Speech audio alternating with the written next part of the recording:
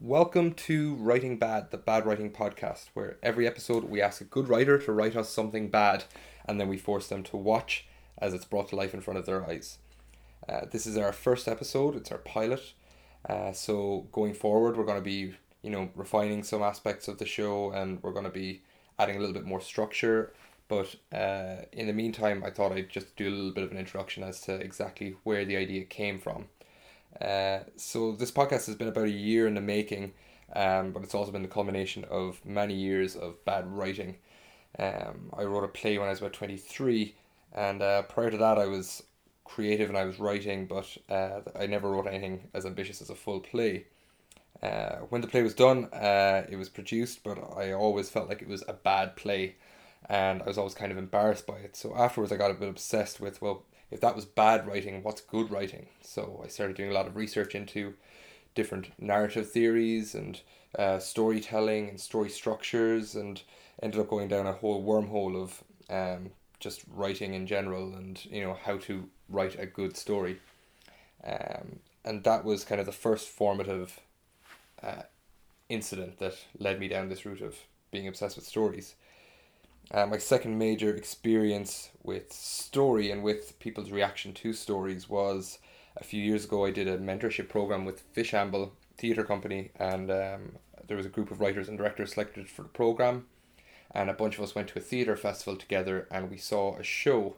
I'm being very vague because I don't want anybody to get offended, but we saw a show that we all thought was really, really terrible. We could not understand how this play had been put on in such a prestigious theatre. We just hated it. We thought it was fucking garbage. And then we looked up reviews and we saw that it had gotten 5 stars in the Irish Times. And we couldn't believe that because we were so convinced that it was such a bad play. So we learned 2 things from that. First of all, we learned that good and bad are incredibly subjective terms.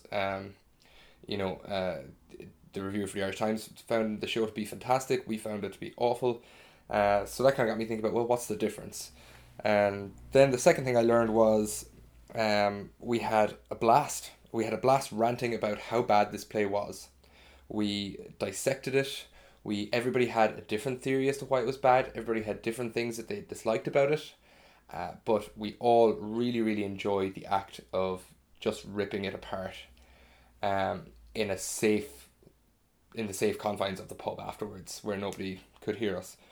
So that kind of those 2 incidents kind of led to this podcast, where we're asking good writers to write us intentionally bad plays, so that we can later sort of tear them apart and point out why they're so bad in a safe environment, because the writer knows they've written a bad play, so we're allowed to kind of rip into it a little bit. The goal of the show is to highlight, first of all, that there's no such thing really as bad, like entirely bad writing. There are bad things within writing, but it's actually quite difficult to write something really truly awful. Like, very few stories are beyond redemption. Very few plays are beyond redemption.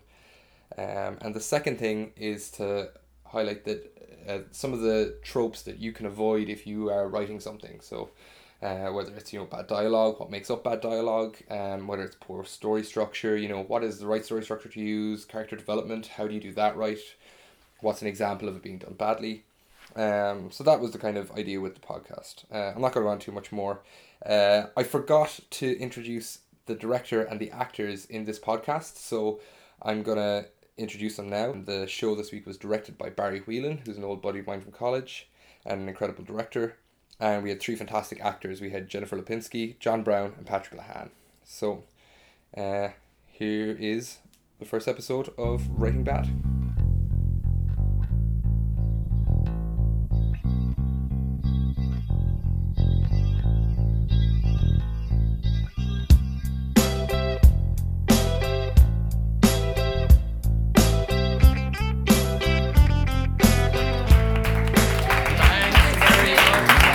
Thanks very much for coming. Welcome to the first episode of Writing Bad, the Bad Writing Podcast. We're very, very lucky tonight because we have Niall Carmody here with us, who's written us a script. Give a round of applause to Niall. Hold your applause till afterwards. Nice. Niall is a graduate of English and History in Mary I and also an MA in Drama and Theatre from NUIG. Niall has had multiple shows. He's had 2 shows at the Edinburgh Fringe Festival. He's had 2 shows at Limerick Fringe Festival. His last show, Sisters of Castleknock, was just on Limerick Fringe Festival there last weekend. He's also had a work in progress showing at Seen and Heard. And this year he's going to have a showing of his play Arbitration, which is going to be on from May 4th to 6th at NUIG's O'Donoghue Theatre in Galway. So a lot of accolades there, quite a good pedigree. If you say so. So I first met Niall a few years ago. 2 of us were doing a mentorship with Fish Amble in Limerick through the Belltable Connect. I was on the director track and you were on the playwright track. So how has your writing evolved since then, Niall? We're doing this now? Yeah. Right, okay, good. We're doing the rough interview first. Okay, the rough interview first. And then we're going to go into the show. Okay, how's it evolved? I'm still doing it, I'd say, is the main thing, which is good, I guess. How long have you been writing plays? How far back, when did you figure out this kind of what you were interested in? So I did my undergrad in Mary I and I graduated from there in 2014 and then started my MA in Galway in 2015. 2016, and we had a playwriting module and I decided I'd take it. I hadn't wrote anything at that point at all. So were you a performer before then? Or? I had done some amateur stuff in college, so it was good fun. I liked the whole theatre thing, and I was originally supposed to become a secondary school teacher immediately. And then I said to my parents I want to do a master's in drama and theatre studies, which they fucking hated, of course, because there's no pension there. But did the NUIG thing, and there was a playwriting module. Took it and then just have been writing since. So 3 years. Oh, great! 3 years, 3-4 years. Yeah. Cool. And so in your list of the shows you've written and if you're ranking them, where does this play we're about to hear? Where does this rank? Oh, pretty high, Mike. I'd say pretty high. I've seen your previous work, so I'd agree.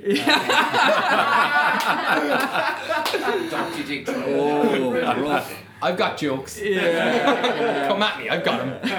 Yeah, pretty high. No, I mean, I don't really know what to make of this. I'm going to be honest with you guys. I wrote this 10 months ago when Mike got in contact with me, and I was even saying to Paddy in the crowd there that I forgot the name of the play until I saw the script. Yeah. It's in front of me today, I should point it out. I've been planning on doing this podcast for about a year now, and I contacted Niall 10 months ago, and I realised this when I looked at the email to print off the scripts for people. It's going back through my emails, and it was last June, I think, that you wrote it, and I literally I messaged you and I was like, do you want to write a bad play for me? And you're like, yeah, no bother. And 2 days later I had it in my inbox. I had a fucking load of them. No problem already. But yeah, so I will say it's very close to my heart, obviously. The Heist, I found out today is what it's called. But I'm looking forward to seeing it because Heist. Just no duh. Okay, yeah, very good. But I am looking forward to seeing it, and I'm very appreciative of you, Mike, and everyone obviously here for taking the time to actually put it together. Let's wait until after the show. I know. Okay, so I suppose we'll just get straight into it. And we'll be talking a little bit afterwards, and we'll be talking to the actors and the director and stuff. But I suppose let's just get stuck into it straight away. So I'll be reading stage directions for it, and the guys will be performing it. Like we said, Niall hasn't read the script since he wrote it last June. Oh my god. The guys have only read the script for the first time about an hour ago. Barry was given an hour to direct them, and he did his own thing. We'll talk about your process afterwards and how you approach this challenge. Process? But let's just take it away. It's supposed to be bad. Let's clear that up. I think they get the concept. Heist by Niall Carmody. Characters: Gertrude, Ronald, and Fred. Lights up. A chair on stage. A man and a woman enter stage left, dragging a third man with a bag on his head on stage. They throw the man onto the chair. We've got you now, Ronnie. Big time. You couldn't leave it go. You just had to keep pushing. You're completely goose. Gertrude takes the bag from Ronald's head. Lads, please, I don't know what you're talking about. Where is it, Ronnie? We know you took it. You lying bastard. What is it you want? I don't know what you're looking for. The money from the last heist. What did you do with it? You fucker! Guys, you've got to believe me. I don't know anything about this. How could you do it, Ron? My own brother stabbed me in the back like this? I didn't, Fred. You have to believe me, I swear. Save your swearing for the man upstairs. Or should I say downstairs, knowing your history. But I didn't do it. You have to believe me. You have to. Fred punches Ronald. Gertrude addresses the audience. The world is a really mix-up place full of mixed-up people. It wasn't always like this, you know. We used to be pals.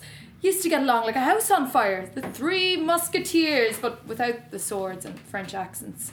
But that was before this betrayal. It's a dog-eat-dog world. Sometimes you don't know who you can trust. Fred punches Ronald again. Gertrude intervenes. Cut it out! What are you trying to do? Kill him? It's more than he deserves. The scumbag. If we kill him, we'll never find out what he did with it. Just cool it, alright? Alright. Mama's gonna take care of this. The same way you took care of me last night? Later, if you're lucky, big boy. Gertrude and Fred kiss. First, we've got to sort him out. Let me wail on him a bit longer. I'll make him break. No, he's too tough for a beatdown to bring him around. Then what do? We get him to talk some other way. Like what? Get him on side and then watch as it slips out. Aces. Are you two lovebirds done tweeting yet? Tweeting? I didn't even bring my phone. Listen, Ron, we're gonna level with you. We don't want to hurt you. A little late for that, don't you think? Shut it, bitch. Fred hits Ronald again. Easy, boys.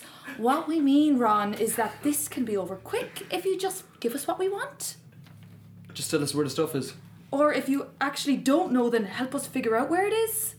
But I don't know where it is.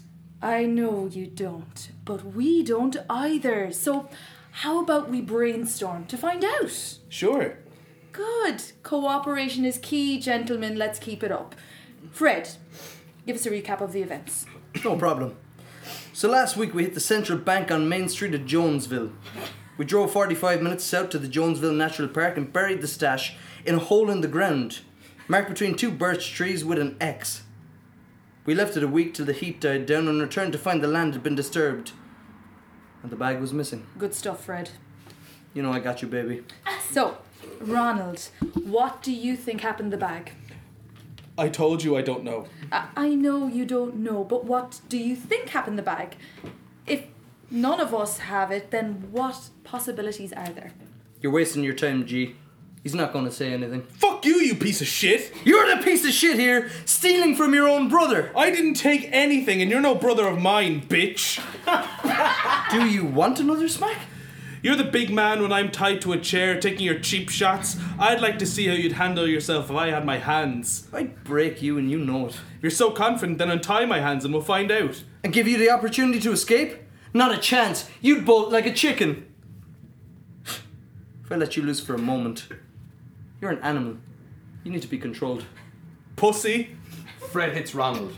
Gertrude talks to the audience. You can't choose your family, and sometimes that's a real shame. I fell in love with one of them, but inherited both their shit. We started off small time, you know, stealing gum, sweets, and toys. Then we hit a few liquor stores, and my God, did we love it.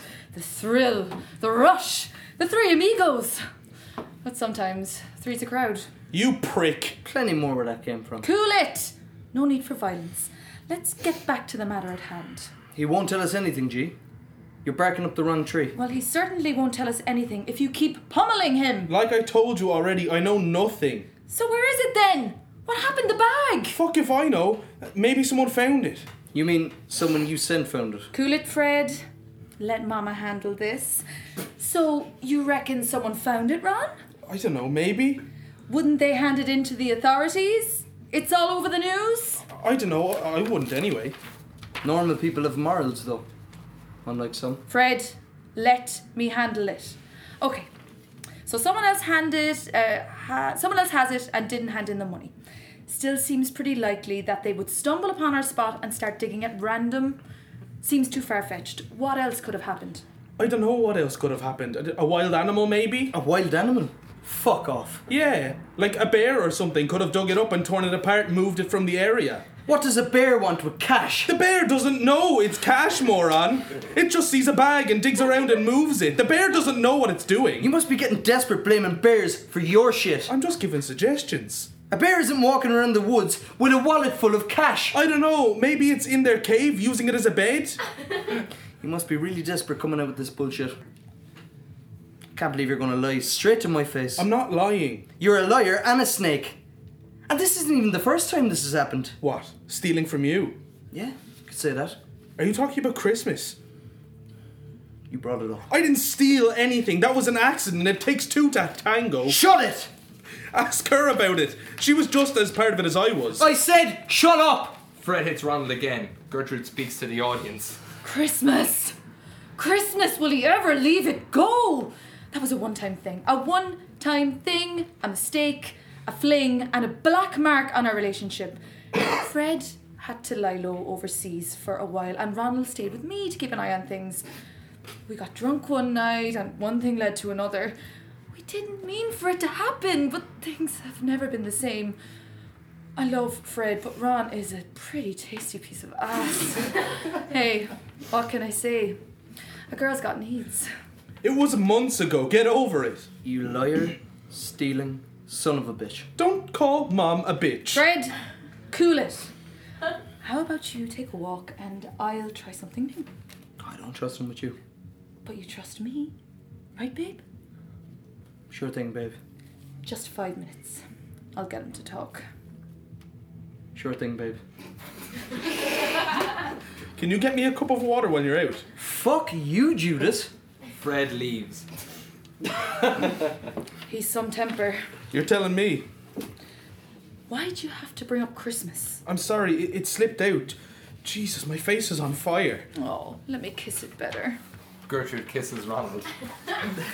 Do you think he's wise to us? No, you got the brains in the family and the good looks. How much longer before we can be together? Soon, baby, soon. Just tell me where you put the bag and we can sort it out. Do you have the gun? In the leg on my holster. And everything is good to go? Have the second car at the back. I know he's my brother, but he's had this coming for a long while. I know he does. Now, tell me where you hid it. You know the old peak waterfall about 20 yards from the log cabin in the woods? Yeah? I made a small rock fort and hid it underneath. Great work, babe. Okay, once I call him in, you take the gun and shoot him, then grab the gas canisters and we burn this face to the floor. I fucking love you. Ditto, sweet cheeks. Gertrude begins to untie Ronald and gives him a gun strapped to her leg. He stands behind Gertrude holding her hostage. Do it. Freddie, baby! Come quick, he's got me! Freddie runs on stage and sees the scene. What are you doing, Ronald? Eat lead, Fred! Ronald shoots Fred. Fred is dead. Payback's a bitch, isn't it? We've still got work to do. Give me the gun, grab the canisters. Of course. Ronald gives Gertrude the gun and turns to leave. Gertrude shoots him in the back. Ronald falls. Why? Sorry. Sorry, babe. I work better alone. Gertrude shoots Ronald again, killing him. Gertrude talks to the audience. I was never one for love. You want to know something funny? I went out to the spot where Ron had stashed the bag, but I couldn't find it. No trace of a rock fort or anything. First, I thought that he double-crossed me, the little shit. A few months later, I saw in the news that a troop of Boy Scouts found the money. They were on a camping trip when they came across it in a bear cave. The mother bear had used it as a bed. She must have found it and brought it home. Ron was right, but you don't have to worry about me. This isn't my first sting operation I've ran, and it won't be the last. Lights down.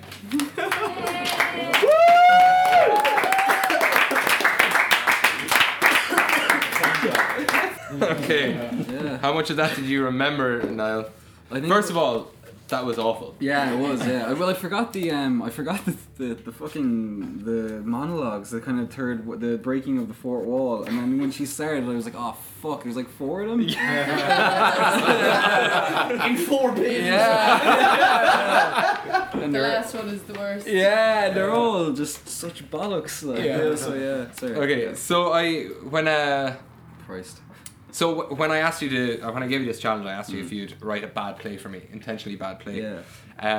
And you gave me this, and it was exactly what I asked for. And it was perfect. But I asked you then if you could send me on like a short blurb about why you think it's a bad play. Yes. So I asked you to write me a little list about it. So I'm mainly going to highlight the first thing you said. The first thing you said when I asked you why is this a bad play, you sent me a document labelled "Things I Hate About the Play," and the first line is, "I struggled in the beginning to write a terrible play, not due to my brilliance, but because the moment you don't have pressure to write something good, you immediately become free to create something great."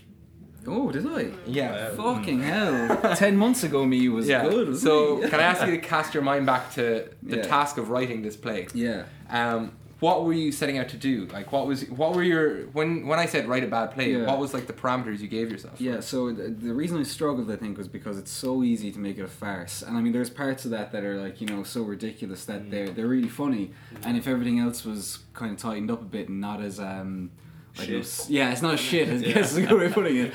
Yeah, not as shit. You get a good farce out of it. So I remember there was a certain play that I saw a few years back when I was doing my undergrad, and it was a guy had gotten the script of True Romance, that the Quentin Tarantino movie. Yeah, I don't know if anyone's familiar with basically it's classic Quentin Tarantino, and he took the script from the screen, which he got in like a secondhand shop, and didn't adapt it. He just said, right, we're doing it. So like where you have like cuts and stuff in a movie that you don't get to do obviously on a theatre stage, he had just been like, fuck it, we're going to do the play. And it was so shit. It was terrible. And I wanted to recreate that, I guess. Yeah. That kind of... So this is your Tarantino. Yeah, if you will. Yeah, if you said that now. But yeah, and it was just it was that kind of thing. And also I've been to a lot of kind of hit and miss kind of sketch show stuff where people have wrote like 5-minute, 10-minute plays, and some of them have been like quite good, and then some of them have just been like, what the fuck is going on here, and why is this a thing? And that's what I really wanted to get, was that, and not create something that was a farce, because because immediately I was like, oh, this would be so funny if I did this, and you're like, but it can't be overtly funny or overtly clever in any way, because if it is, then I suppose that's not the point. Absolutely. Yeah, that's what I thought anyway. And that's kind of part of the challenge as well when I give playwrights this challenge to like write a bad play. Because I think my personal opinion is that it's incredibly difficult. Like I think everybody within them has the ability to tell stories. So it's very hard to circumnavigate that, to intentionally tell a bad story, because it's sort of like ingrained in us. So it's hard so you need to constantly be cutting across yourself and constantly like recognizing, oh well, actually this is starting to get too good now. Yeah. So I need to like do something to make it bad again. I don't think there was ever a point that I was like, this is getting too good. Better slow down here, sailor. I don't know. That third fourth wall break was pretty solid. That was like a pretty high art. But there is almost Beckett. Yeah, but like you hearing me speak it, I'm like, fuck it. The dialogue actually isn't as terrible as I remember. It's still not great. I'll admit that. But I mean, because I was really trying to. It's very hard to write something so shit that it's like unbearable almost, you know what I mean? Yeah. I mean, I could have sent you back a script that was like, people saying nonsense, and you'd be like, this is terrible, but for all the wrong reasons. Yeah. You know what I mean? So I don't know. I'm trying to explain myself. I still part of the point of the exercise is seeing your interpretation of what is bad and what isn't. Yeah. Let's break down the characters a little bit. So Ronald, Gertrude, and Fred. Yes. What do you remember about writing them? What was your goal with them, like as characters? Well, again, it started off with that kind of scene from Reservoir Dogs in my head. I don't know why Quentin Tarantino was such an inspiration for this. He turned out. Because you think Quentin Tarantino is shit. That's okay. You're allowed that opinion. I enjoy his movies a lot, actually. But I mean, I guess like it's such a. I guess the situation is so stupid. It's like that nobody would believe those three people were ever capable of carrying out any sort of bank robberies. And then you this love triangle between two brothers and a woman, and it's just so stupid. And like one of them's tied to a chair. It's so complex. So I guess like Gertrude was always going to be this kind of strong female character, I guess, in my mind, but like a really weird. Like, I mean, this over-sexualized thing and this kind of calling herself mama, you know? I hated that, and I hate when people call each other babe and stuff. I loved it. I thought it was brilliant. It was exactly what the script needed. Yeah. But I hate that. I hate when people call each other babe, and I hate when people... I mean, it's just as my thing. I hate when people call each other babe and call each other kind of those kind of really cutesy names. I don't know why, but it's just my thing. Gertrude is a very interesting character. You really can't put your finger on... I mean, if this was a Tarantino film, she'd be the one, like, you'd come away thinking, you can never really figure out what she's about. Yeah. You know, you can never really tell. She flips so much. There's, like, she's, like, kissing Fred, and then she gives this monologue where she's, like, talking about Christmas, about how, we got drunk one night, and one thing led to another. We didn't mean for it to happen, but girls got needs and all this. And then it very quickly goes into her having this very steamy scene with Ronald. Yeah, I think you're reading in too much. You're giving the play way too much credit. Oh, don't worry, I'm not. The bad stuff's going. But she's fun. Yeah, Okay. it's just funny how she like the switch it's all like, I suppose my point is that, like, if this was a Tarantino movie, the switches would be almost seamless and you wouldn't be able to put your finger on it. So, But in here, it's so heavy-handed it is. that you actually just think, God, the writer just hasn't decided what this woman is about at all. True enough. Yeah, Because after that, she's like kissing Ronald, and then like she shoots him in the back, and it's like, where are her allegiances? Like, she's cutthroat killer, man. Yeah. You know. I love. There's a line. It's like Ronald says, "Do you have the gun?" And she says, "In the leg on my holster." Yeah, that's a typo. Yeah, And the holster on my leg. But it's so great as bad writing.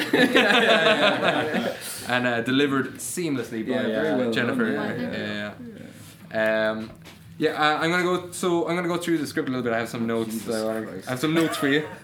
Thanks. First of all, Ronald as a character. Nothing happens for about 5 pages. Like, every line he has is him saying, "I don't know where it is." We don't know what it is, but it's literally until about the last 3 pages of this, 12 or 13 page script.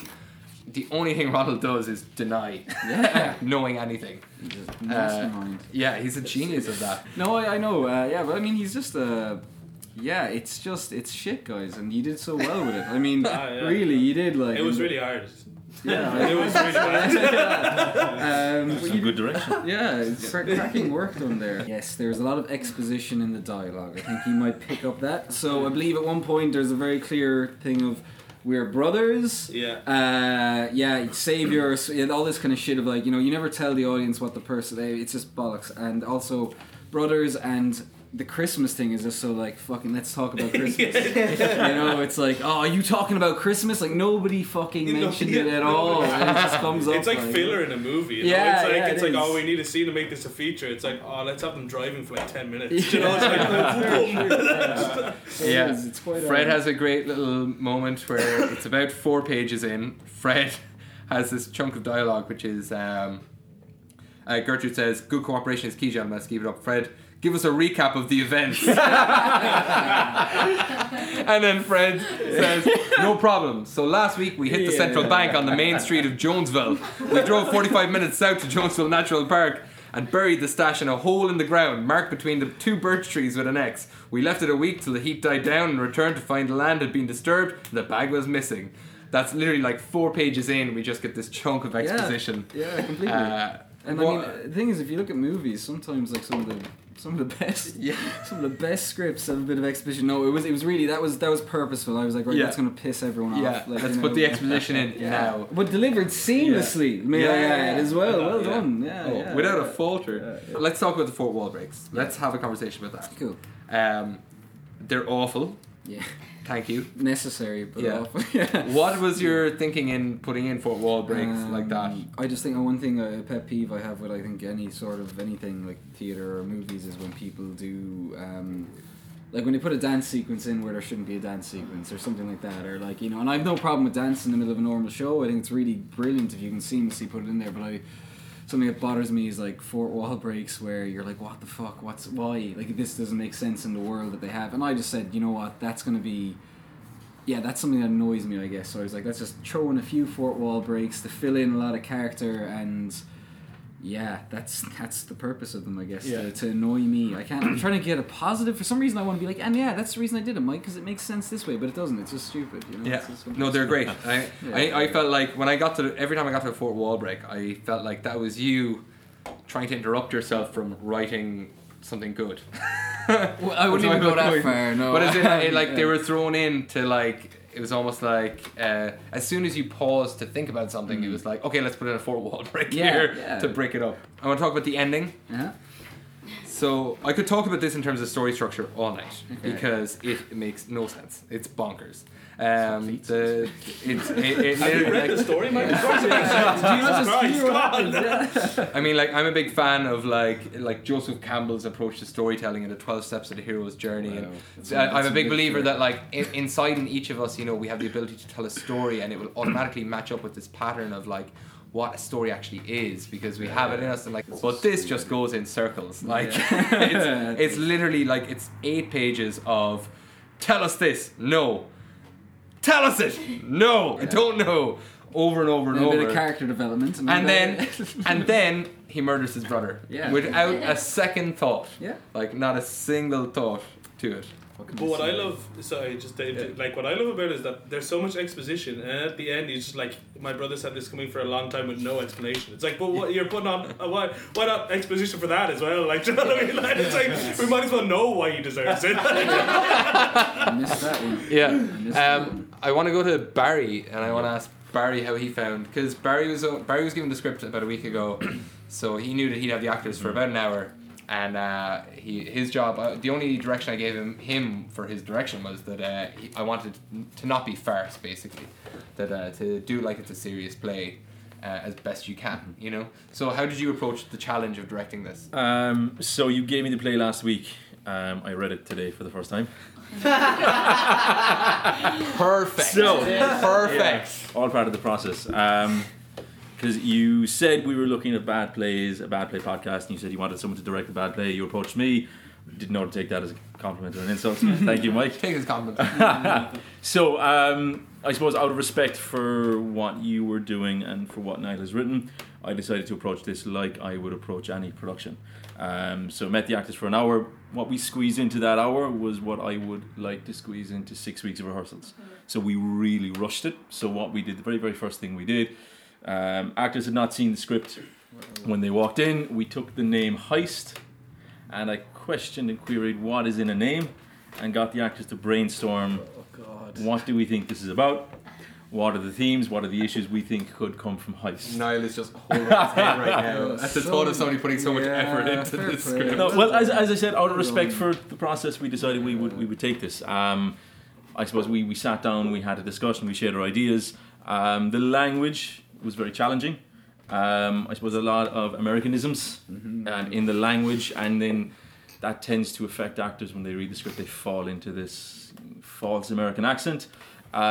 Generally, I like to allow actors the freedom to ad-lib, and if it does not feel natural, change it.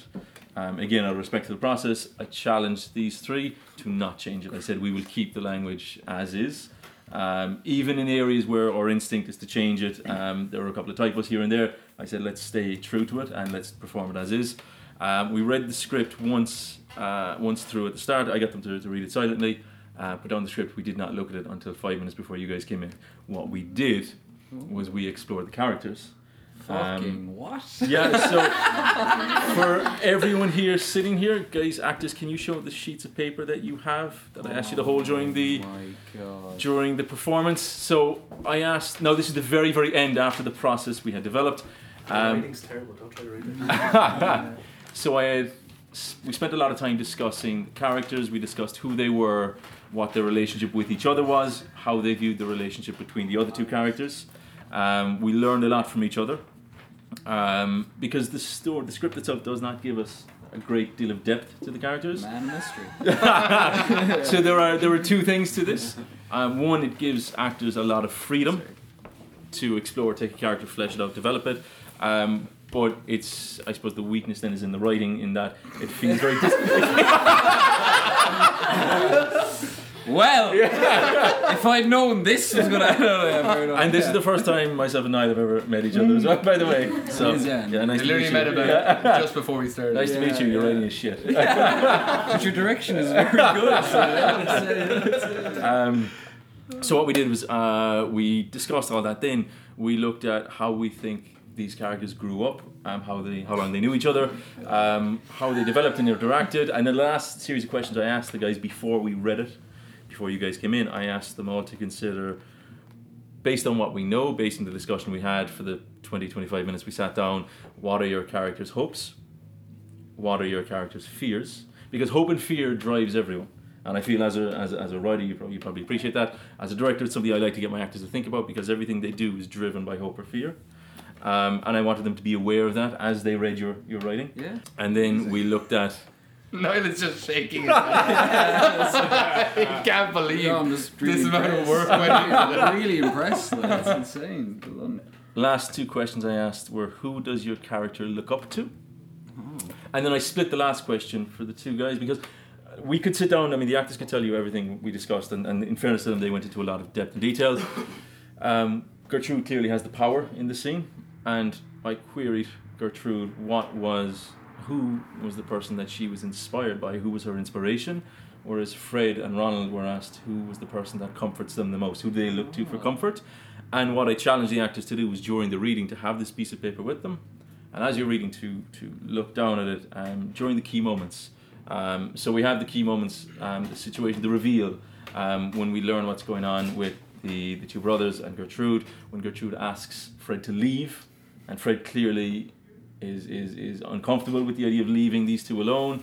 And we explored why that is, how they feel about each other. I think Fred at that point says, "Sure thing, babe," twice. Yeah. It's. But you trust me, right, babe? Fred. Sure thing, babe. Just 5 minutes. I'll get him to talk. Sure thing, babe. Wow. That was the process we took, and in fairness to the three actors, they read it superb. Fair play. It was a phenomenal reading. I suppose having that work going into it means that we don't delve into farce. You know, we don't try to overplay things, because the writing is set at a pace of 10. You know, it's very high pace. Yeah. Especially a lot of Fred's lines. It's very, very high pace, full of anger, full of energy, and it's trying to bring it down to a level where it's a genuine conversation and there's reason behind what he says. No, like, that was the process we took. We encountered lots of challenges. I suppose the challenge is in the characters themselves. My first instinct when I read this piece, apologies, Niall.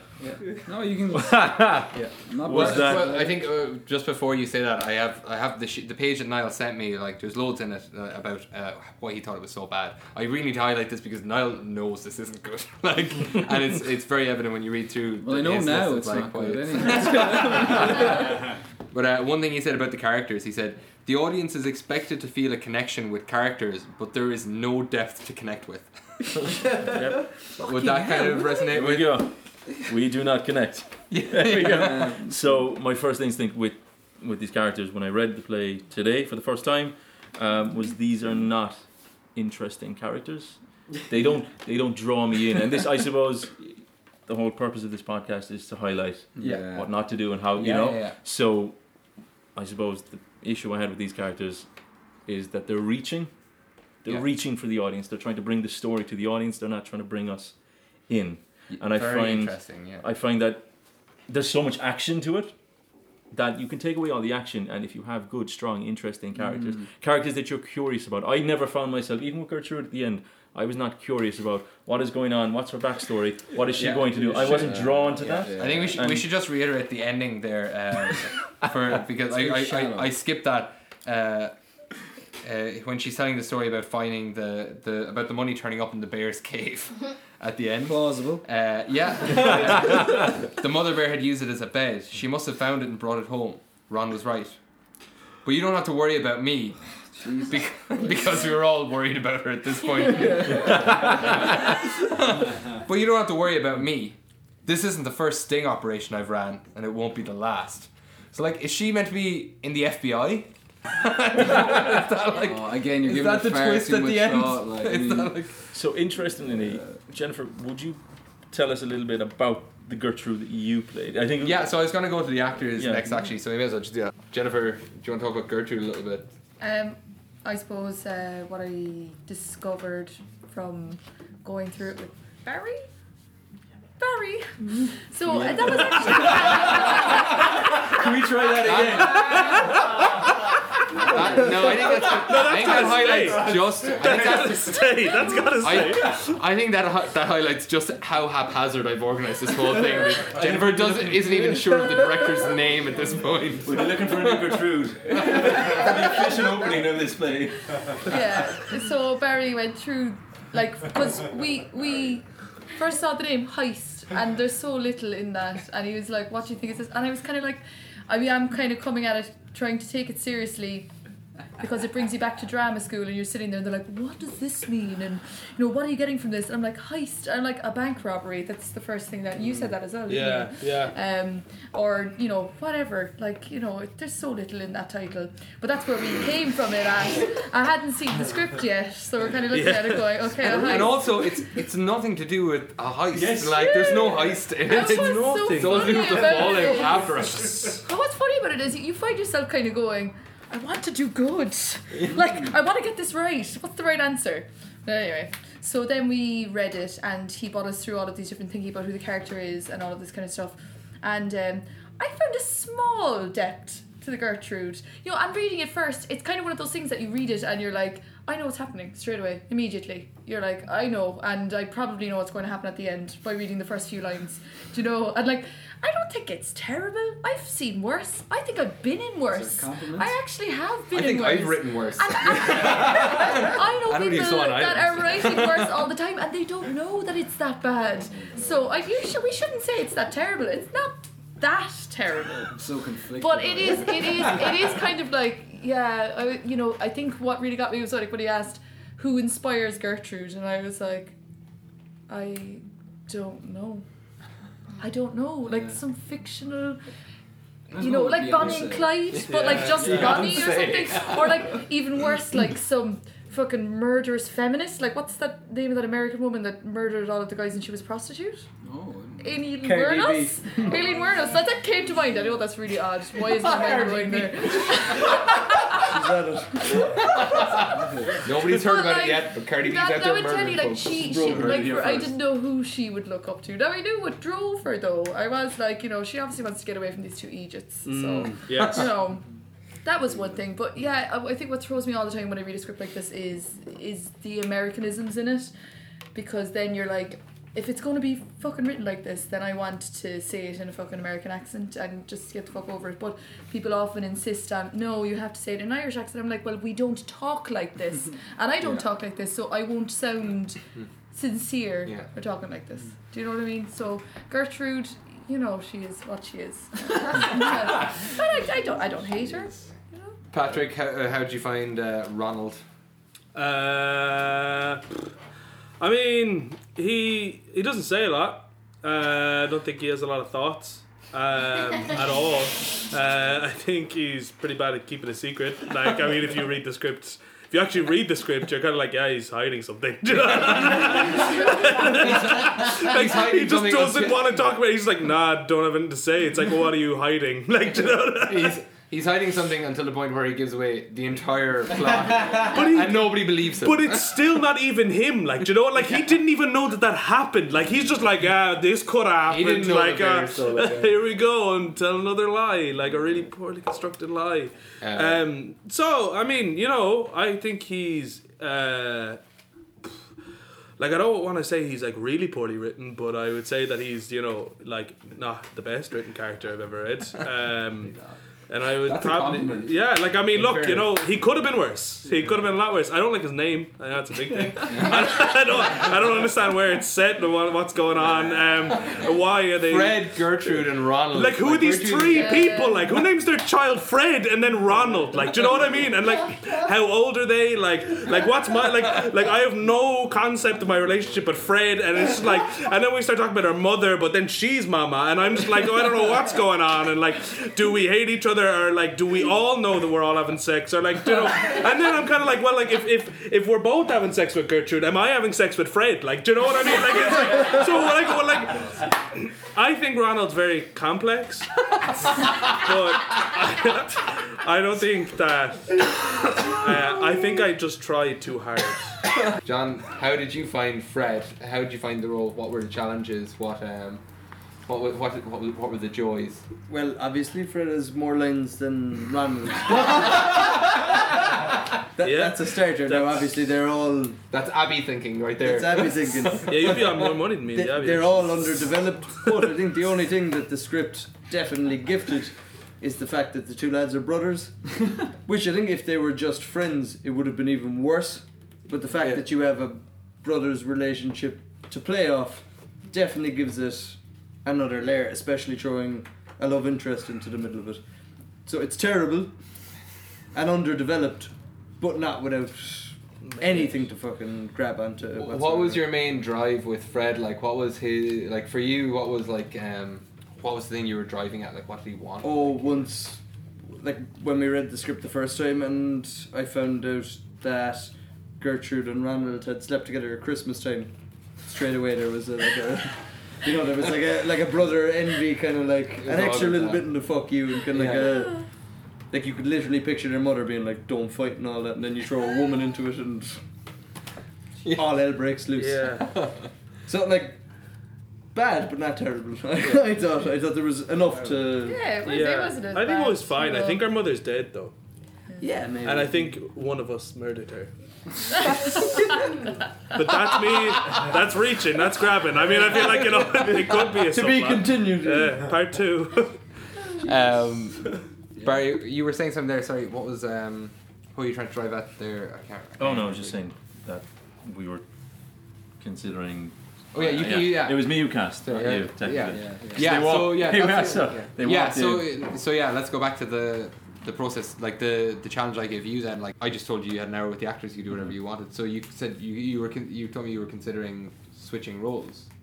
Didn't have time, so it was Jennifer, you're the only girl here. Gertrude. Okay, so I think keep it simple. Yeah, I think that's good enough. So I think to wrap it up, I think there's a couple things we want to do to wrap it up. So I suppose I'll get everybody kind of who is involved to say, give me like 2 or 3 things they think should be avoided, that's like highlighted here. Like, what should people avoid if somebody is listening to this and they want to like write something, like what have we done tonight that they can avoid? Like, for my own kind of, I'd say avoid huge plots. Do you know, where it's like, we just had a bank robbery and now we're gonna kill my brother and then someone else, it's like, it doesn't have to be fucking huge. It doesn't have to be Tarantino, like. Keys to not writing a bad script. Don't hire Niall. Hang on, no, I have to defend. I have to jump in and defend. No, I'm only joking. Niall is an incredible playwright. No, I can imagine. I love his plays. Niall's a brilliant playwright. That's why I asked him to do this. I think, like, really, at like coming down to the bones of it, I think all the characters should get, an equal amount of speaking. And we should, realistically, like, I don't think there should be this much exposition, and then, like, bit of depth would be nice, but not too much depth. So yeah, Walk the tightrope. I'll leave it up to you, writers. John, what would you say? What are the pitfalls to avoid? Having done this show now, what would you advise people to avoid? Oh, in short, I think the two lads already covered it, but just pacing and Americanisms would be the two. Yeah. So Barry, why don't you give me what you think was bad? So what could people avoid? So I suppose Niall would be able to expand on this more, given his background. I'm like not a writer. I would avoid shallow archetypes. That's good. So I think it's very easy to fall into that pattern of letting the character flow, but following a subconscious idea you have in your head of the mother, the lover, the joker, the rebel, these ideas that we have. Try to avoid that. Again, drawing back to what the lad said about this big plot, I'm very much against these big ideas and big exciting narratives. I think any drama, given the right characters, can be interesting. And just 2 examples I had, or 2, I suppose, writers, even McPherson, Conor McPherson, his stuff from The Weir and from The Seafarer that Mike, that I know quite well. Very simple plots, very deep characters, and it's the characters carry the story, and you can sit for an hour and a half listening to these characters talk. Yeah. And because there is, you're drawn in. Again, there's that idea of them not reaching, but them drawing you in. Yeah. And I suppose Lenny Abramson, the director, in terms of your look at film, like what Richard did, there were so many scenes in that where it's just silence, and you love watching what's happening and reading into the character and their thoughts and their feelings just from these small little moments. Yeah. I think that's something that takes something small and break it down, develop it, flesh it out. I suppose the second thing just to avoid, just be aware of general structures, and I suppose be aware of the genre that you're writing in. There is no need to have, I suppose, overtly explicit. Let's catch up on what just happened. Exposition. Suppose, yes, exposition. That term. I suppose don't explicitly tell us everything that's happening. Pepper it. Have these references. Gives it depth. Gives it realism. It's just. I think it's respect for the audience a lot. It's so be aware of your audience. Respect the audience's intelligence to put two and two together. Yeah, and their ability to, I suppose, like audiences are theatre literate. Yeah. They'll pick up on things. They will watch plays, they will read plays, and they'll pick up on connections very easily because they do it. We listen to stories, we read stories since we're children. We can pick up on things. Give the audience give them a little less, and they will take more. Niall, for you, having listened back to it now, what do you think people should avoid?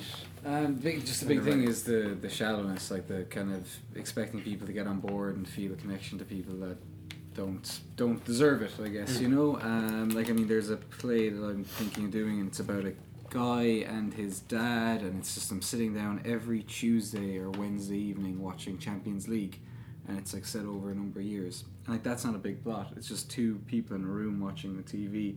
But I think there's a lot of depth that can be got into a father-son relationship in that, and that's not a big plot, but the characters are there. The other thing I would say is, I suppose this is the main point, is maybe it's not a not to, but if anyone's thinking of writing, just do it. Absolutely 100% do it, because that isn't a great play. It's not a great play, but it's still a bit enjoyable, and I'd say do it, and just do it for yourself if you can. I think we all had a blast here, listening to it, even it was an enjoyable thing. Could I jump in and just that point? You're saying it's not a great play, but we took this and worked on it for an hour.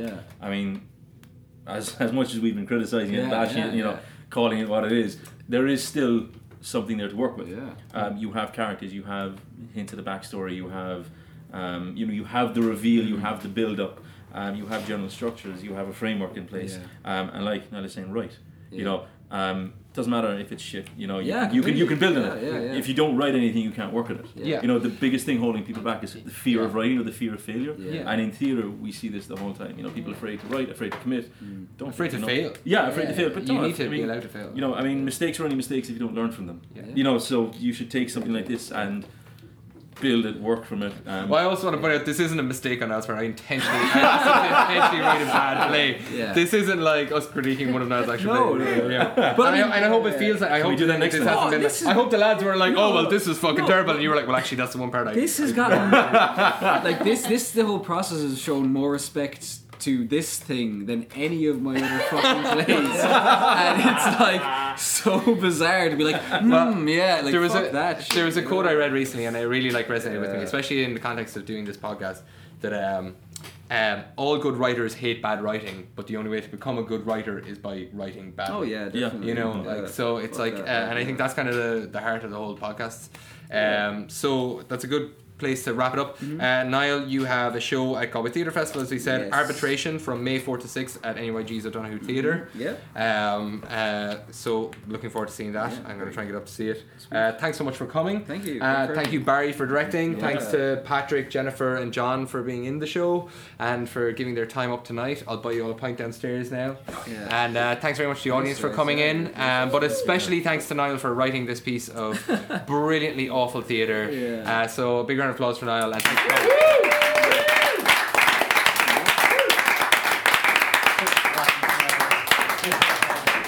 Sweet. Nice.